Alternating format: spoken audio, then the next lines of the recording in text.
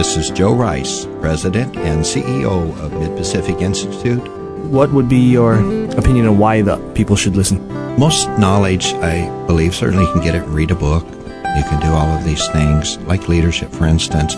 You can read the book, Stephen Covey and all these different guys, they tell you how to do what you should do. But the greatest knowledge comes from listening, watching, seeing. I think there's a message to be brought that will help people in their life or their business. So I'd say listen. You may be surprised at what you hear, a few little nuggets. So yeah, I would think it's a good thing to do. You should tune in.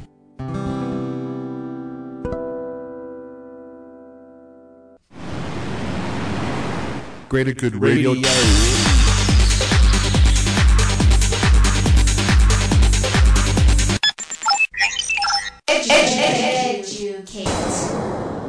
I use as a rule of thumb that I'm trying to get about 5 times my money in 3 years or 10 times my money in 5 years. Motivate. Hi, we can design your home in 1 minute or less.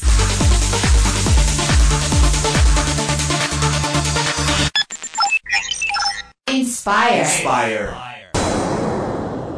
If you are doing your passion on a daily basis, then you're never going to have to work a day in your life. Greater Good Radio, brought to you by Central Pacific Bank, fiercely loyal banking. Welcome to Greater Good Radio Hawaii, where we develop tomorrow's leaders by bringing you up close and personal with today's top business people. Greater Good Radio Hawaii is dedicated to social entrepreneurship. I'm your host, Evan Leong, and with me is my co-host, Carrie Leong. Today's show is brought to you by Central Pacific Bank, fiercely loyal banking. Thank you, Evan. Today's guest is David Heenan, trustee of the estate of James Campbell, former chairman and CEO of Theo H. Davies & Company Limited, and former vice president for academic affairs and dean of the business school at the University of Hawaii. Mr. Heenan is also a noted author of 6 books, including his newest book, Flight Capital. Please welcome to Greater Good Radio, David Heenan. Welcome to our show, David. Thank you. The House of Leong, I'm delighted to be here. You're a former executive of Citicorp. Formerly with Citicorp, formerly with Jardine Matheson, which owned Theo Davies and Company. Yeah. How long were you there, and what did you do with them? At Citicorp? Yes. That was in New York. I was in charge of something called executive planning and development. It was really strategic planning, but I was primarily on the international side. I did that for 3 years. Before that, I had been teaching at the Wharton School, University of Pennsylvania. And Citibank was one of my consulting clients, and on the basis of that, they offered me a job and the opportunity, particularly to go overseas, and that was of great appeal to me. So I wound up in New York for 3 years and was actually all set to go to the Philippines when the deanship at the University of Hawaii's Business School opened up. I was 34 at the time, and seemed like an interesting thing to do. It was definitely a break, but lo and behold, I came out here. Were you the youngest business dean? I think I was actually at that time, yeah, nationally, yeah. It was the date was April 1st, 1975. So were you born and raised in Hawaii, or you were born and raised elsewhere? No, I was born and raised in the great city of Boston, and grew up in New England, went to college in the South, went to William & Mary, which is, if you've ever been to Colonial Williamsburg, had a great time there. After that, I went in the Marine Corps, was a pilot for 5 years. On the basis of that, came back out, went to Columbia, got my MBA, met my wife, got married in New York. We then went overseas. I worked for an oil company by the name of Caltex Oil. We were in Asia and did that for a bit, and then came back to the Wharton School, got a PhD there, taught there, and that in turn put me in touch with Citicorp. So how did you get involved with the estate of James Campbell? I had been at Theo Davies for a little over a dozen years, and there was an opening up, and as happens with Campbell Estate trustees, the family essentially does a search, either independently or with a search firm, and puts out a net, and happily I was one of the fish swimming in the net, and came on board really 10 years ago. So it's been a great run. So you were teaching at this Wharton School, then you went to go work with Citicorp, and then you went to the University of Hawaii to be the dean, right? Correct. When you were in the corporate world, what are some important things that you learned from working with a large corporation like that? Well, it was, Citicorp in those days and today was very much a fast-track company. It was in financial services, like your good sponsor, but it was really a go-go company. They were engaged in a bunch of businesses. The exciting thing about them is that they hired very, very good people. They paid you well. If you're a younger person, they get you into running profit centers early in the game, so you didn't go through laborious training programs and a lot of sort of Mickey Mouse stuff that happens with other employees. They really threw you into things very quickly, and if you wanted to work overseas, which I did, they made that opportunity available to you. So it was a very, very exciting place, and I had this very interesting job for a year. It was a special assignment for the chairman and the president to really track and identify all of their high potential people in their group they call corporate property, their most promising folks, and get involved in their development and moving them around the world. That was a real kick. So it seems like you're kind of bouncing back and forth between corporate life and educating life. Yeah, I've failed at a lot of things.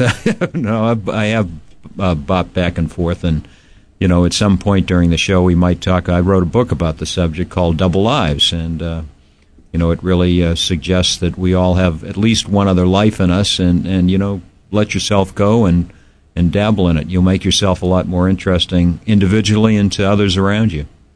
So would academia be one life and then business world be the second life for you? Academia is one, the business world's another. My writing, I think, is a separate life as well, and those are essentially the three. Your triple life, then. A triple life, yeah. And then you have guys like Winston Churchill that had about 10 lives. He was a painter, a speaker, a statesman, a pilot, a bricklayer, a great poet and writer, won a Nobel Prize in literature. Amazing guy. A guy always reinventing himself, and I think that really is one of the lessons of the Double Lives book, and just trying to inject more balance in your lives generally. You're listening to Greater Good Radio Hawaii. Please visit us online at greatergoodradio.com. Today's guest is David Heenan, trustee of the estate of James Campbell and the former business dean of the University of Hawaii. David is also the author of Double Lives and Flight Capital. Our show is brought to you by Central Pacific Bank. Fiercely loyal banking. Can you share with us maybe a few concepts from Double Lives that maybe can help us as business people? Well, I think one of the key messages is don't draw lines around yourself that say I'm a broadcast journalist, or I'm a cost accountant, or I'm a proctologist, or whatever. There you go. Or a cost accountant proctologist. There you go. I think they're synonymous, actually. No, you really want to, I think, particularly as a younger person, do some dabbling, do some experimentation. But, the old notion of lifestyle planning used to be you did it when you were young, sort of up until maybe your very early 30s. That was the time, quote, to find yourself.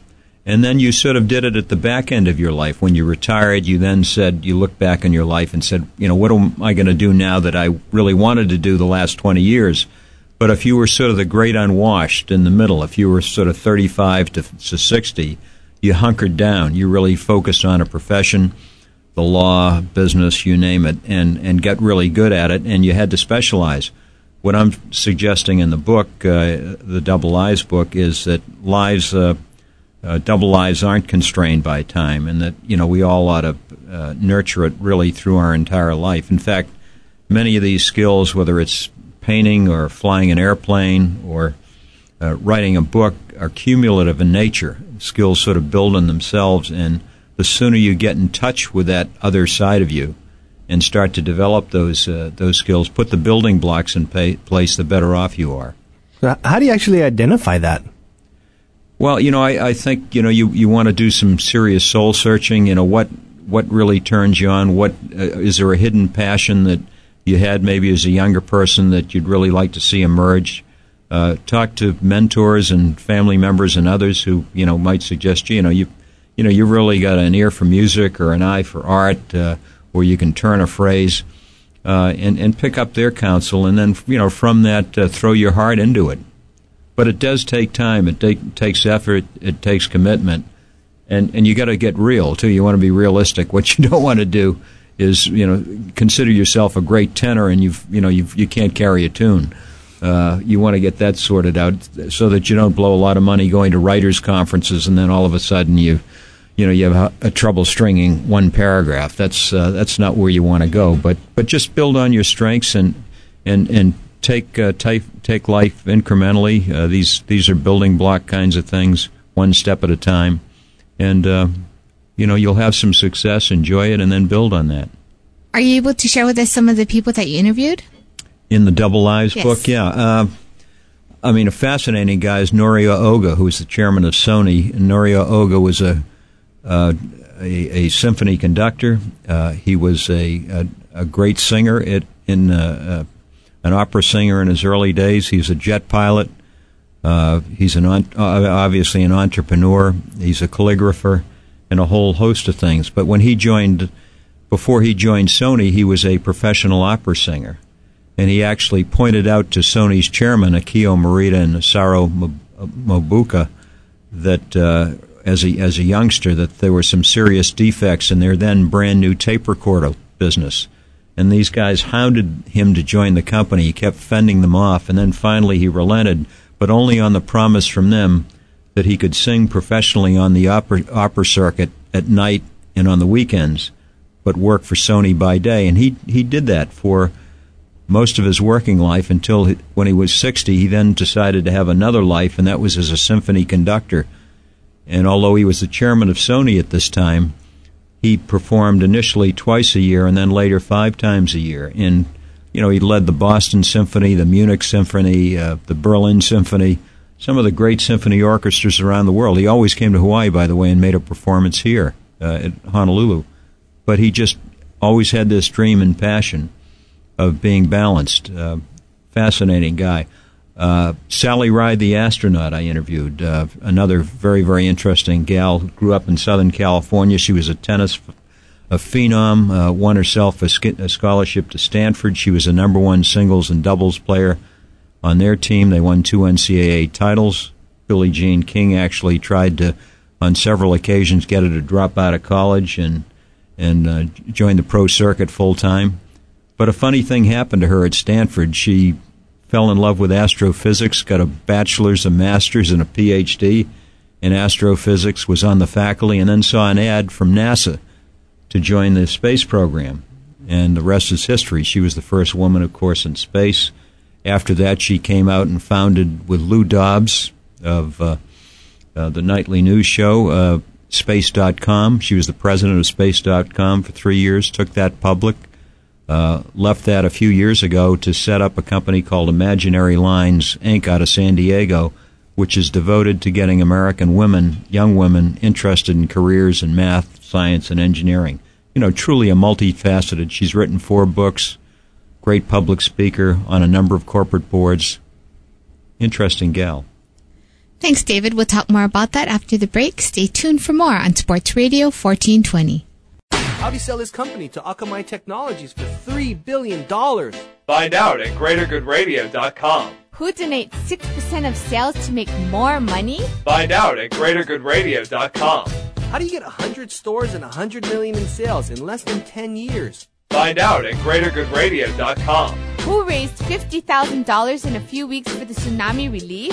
Find out at GreaterGoodRadio.com. And all while benefiting the community. GreaterGoodRadio.com. Is managing your business finances taking up too much of your time? Welcome to the Money Minute from Central Pacific Bank. Today we're talking with Gail Ige Young, Vice President of Cash Management. For many business owners, streamlining operational processes and managing cash flow are 2 concerns that I often hear. The good news is cash management tools can simplify or even automate many of these processes for you. With online tools via the internet, it's easy to take care of funds transfers, ACH, and wire transfer needs. Today, even payroll processing and tax payments can be handled online. By using these and other cash management tools, you can actually have more control over your finances with less effort.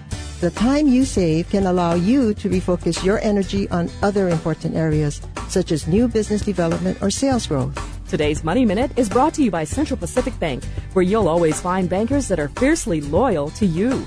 Central Pacific Bank, member FDIC. This is Gail Jennings from HawaiiDiner.com and EverybodyEats.org.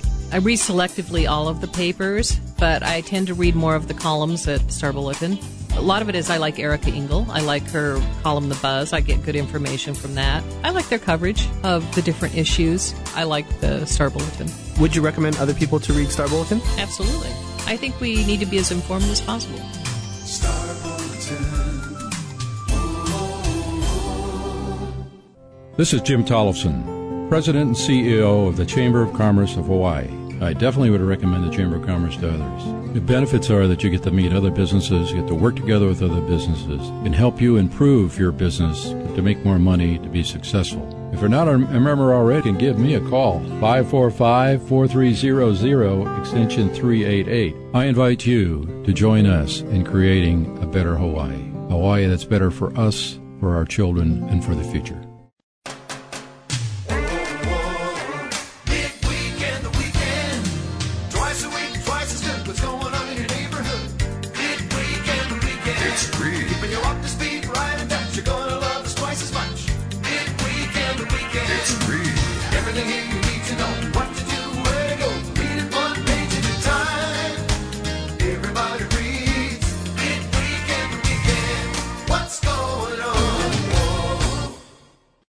We're back with David Heenan, trustee of the estate of James Campbell, business executive, former dean of the Business School of the University of Hawaii, and noted author of the book Double Lives and Flight Capital.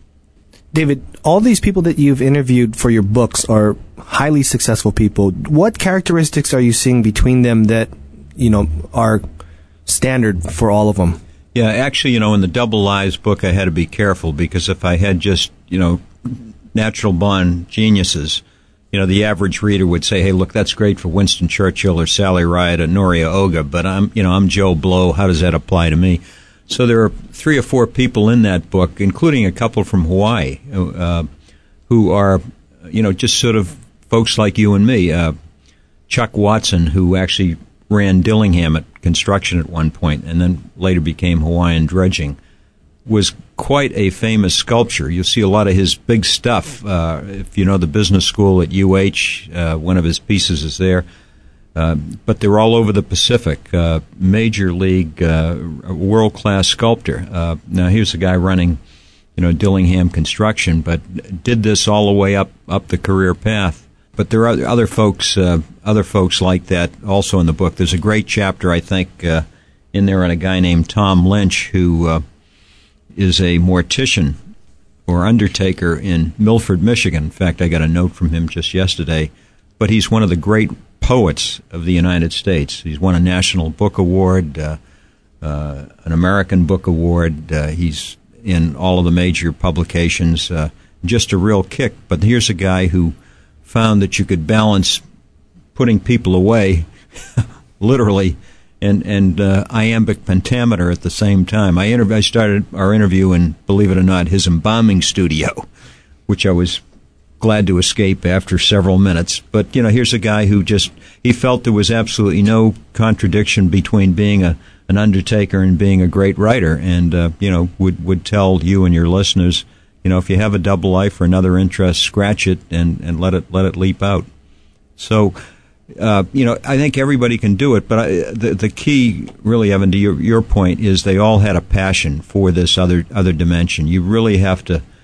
It's something you really want to do because it's a 24/7 world. You've got family commitments, you've got kids, you've got economic pressures, and to sit down and write a book from 12 at night to 3 in the morning, as some of these people that I interviewed did, or just really budget your time, and then have the patience to let those projects endure, really does take a high level of commitment. So they all had a strong belief in themselves and a passion for what they were doing.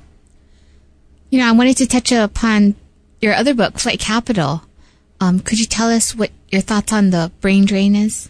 Yeah, the Flight Capital book really came from observations I made right here in Hawaii. I just, for years would see people from Asia stream through here, boat people from Vietnam, scientists from South Korea, on their way generally to the mainland to create a new life for themselves. But about 5 or 6 years ago, I noticed more and more of them, many of them now in the country 5, 10, 20 years, highly successful American citizens by this point, starting to make a U-turn, going back to their native countries. And that movement really picked up after 9/11, when, I think for all the obvious reasons, we tightened the borders and the immigration laws got a lot tougher, in many respects a lot more ham-fisted, probably not well thought out.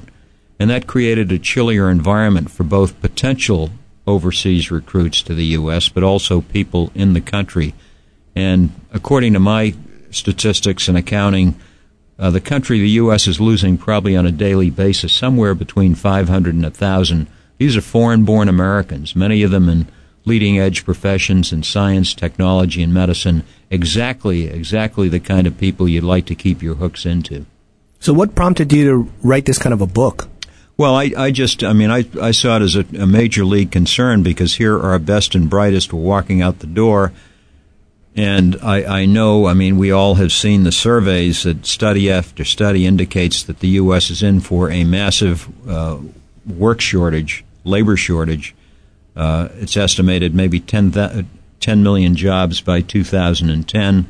A lot of those jobs in the skill areas. We hear about nurses, scientists, and so forth. And by the same token, we haven't been growing our own native-born kids in science, math, and engineering. Those fields have fallen off the road. Today, kids want to major in sports management, or they want to be broadcast journalists. So it was really a perfect storm, not training our own homegrown kids and seeing this imported talent, which we used to have a lock on, start to walk out the door. So a real concern, and one that I felt passionate about, enough so that I devoted 3 years to putting the book together. You're listening to Greater Good Radio Hawaii. Please visit us online at greatergoodradio.com. Today's guest is David Heenan, trustee of the estate of James Campbell. He serves on the boards of Bank of Hawaii, Maui Land and Pineapple Company, and several other organizations. Our show is brought to you by Central Pacific Bank. Fiercely loyal banking.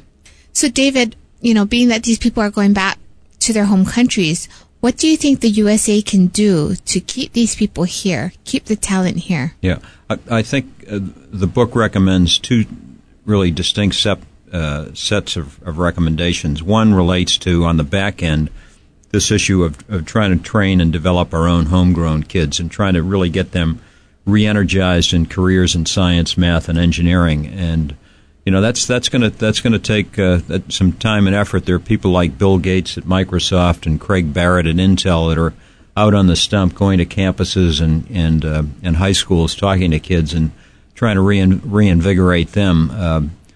But I think research budgets and the like have to be increased at universities, and we have to make these subjects more interesting than they've been in the past, because they clearly have fallen into disfavor. So a large chunk of the recommendations really relate to that dimension. The other half relate to the immigrants themselves, that we are a nation of immigrants. We have to be more welcoming than we have been in recent years, and this means eliminating the cap on what are called H-1B visas for skilled personnel, to allow more scientists, engineers, and mathematicians and so forth into the country, to increase, I think, our number of foreign students. The U.S. only, of the total student population here, only 4% of our total student body are from abroad. Australia and Switzerland, for example, it's 17%. I think we need more kids over here from abroad in the high schools. We use the old foreign exchange program, which used to be very active. Now with working families, single families, that's fallen off a bit, so that has to be re-energized. But I think, importantly, we just really have to feel make newcomers to the country feel more welcome. So as trustee of the James Campbell estate, could you tell us what you do and a little bit more about the estate? Yeah, the estate has had a storied history. We started in 1900. As you perhaps know, less than a year from now, the estate will officially terminate, and we will then convert what has been a trust form of organization into a limited liability company.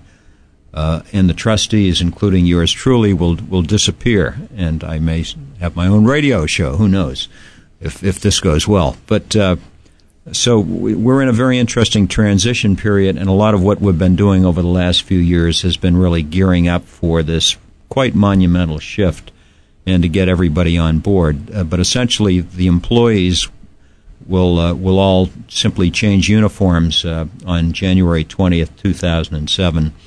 There'll be a new board of directors, somewhat akin to the trustees, but probably not as actively involved as we are, and it'll continue on, and I'm sure not miss a beat. So that's been our focus as a trustee. There are four of us, and we're primarily involved in setting the strategy and of the enterprise and monitoring organizational performance, evaluating our executive team, and keeping in close touch with our beneficiary community, of which there are 30 or so income takers and 100 or so family members.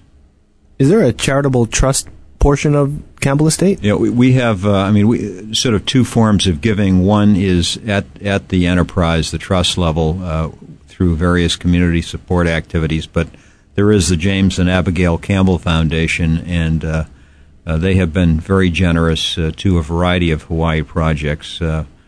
Education would be a major one. The Hawaiian community would be certainly a major one. Given our location and the development of Kapolei, West Oahu tends to be our backyard and our favorite area. So, right up to Waianae, Nanakuli, and so forth, we've tried to be as generous as we possibly can be. So what are you planning on doing after the estate more or less changes over? Well, that's an interesting question. I'm in this career planning mode myself. I probably haven't given it as much thought as I may. Given my background, I have done a lot of teaching. I probably will have an academic appointment at some place. I'd like to do some traveling. Is that college level or high school level? No, at the college level. Probably at sort of the MBA level or executive programs. I do a lot of public speaking. The Capital Speakers Bureau. I'll do some of that. My wife and I'd like to do some traveling. I'll stay on some corporate boards probably. And the nonprofit boards that you're involved with, what prompts you to do that? Well, I think it engages you in a wider section of the community. I've over the years been involved in a ton of them. What I find most enjoyable now is as a offshoot of the book production and the speaking opportunities is that I've really used that as a leverage to get out and around to high schools, to colleges, to book clubs, Rotary groups, exchange clubs, and so forth, and try to get the message of each one of those books in front of a much wider audience, and that's really where my attention has been recently. So if you could take Flight Capital and have 1 minute to give the message from the whole book, what would that 1 minute message be? Well, I think the message is that ideally, it would be great for every American leader in business, government, or the nonprofit world to get on an airplane, preferably with a business class ticket, and go to some of these economic supernovas. The Irelands, the Israels, the Singapores. We hear a lot about China and India, and see exactly what is taking place over there. These countries are not taking prisoners. The world today is real flat, as Tom Friedman likes to remind us. It's much more competitive. And particularly when it comes to educating, training, and building brain trust, these countries are very, very actively on a definite mission to do that. And if we aren't very, very careful with our human talent, and that's stockpiling both imported talent and building our own talent, our economic standard of living and even national security are going to be very much compromised. So we got to get with it, and the time is running out. The National Science Board just took a look at where we are today versus the late 60s, early 70s. Their estimates were, with some of the reforms that they're talking about, I'm talking about, it'll take 10, maybe even 20 years to get back to our relative ranking in the 1960s. So, this is important stuff. Okay, well, thank you so much for your message, and Thank you for joining us today on Greater Good Radio, Mr. David Heenan. For more information or a transcript of today's show, please visit us online at greatergoodradio.com. This is your host, Evan Leong and Carrie Leong, saying please join us next time for another episode of Greater Good Radio, Hawaii. This show is brought to you by Central Pacific Bank. Fiercely loyal banking.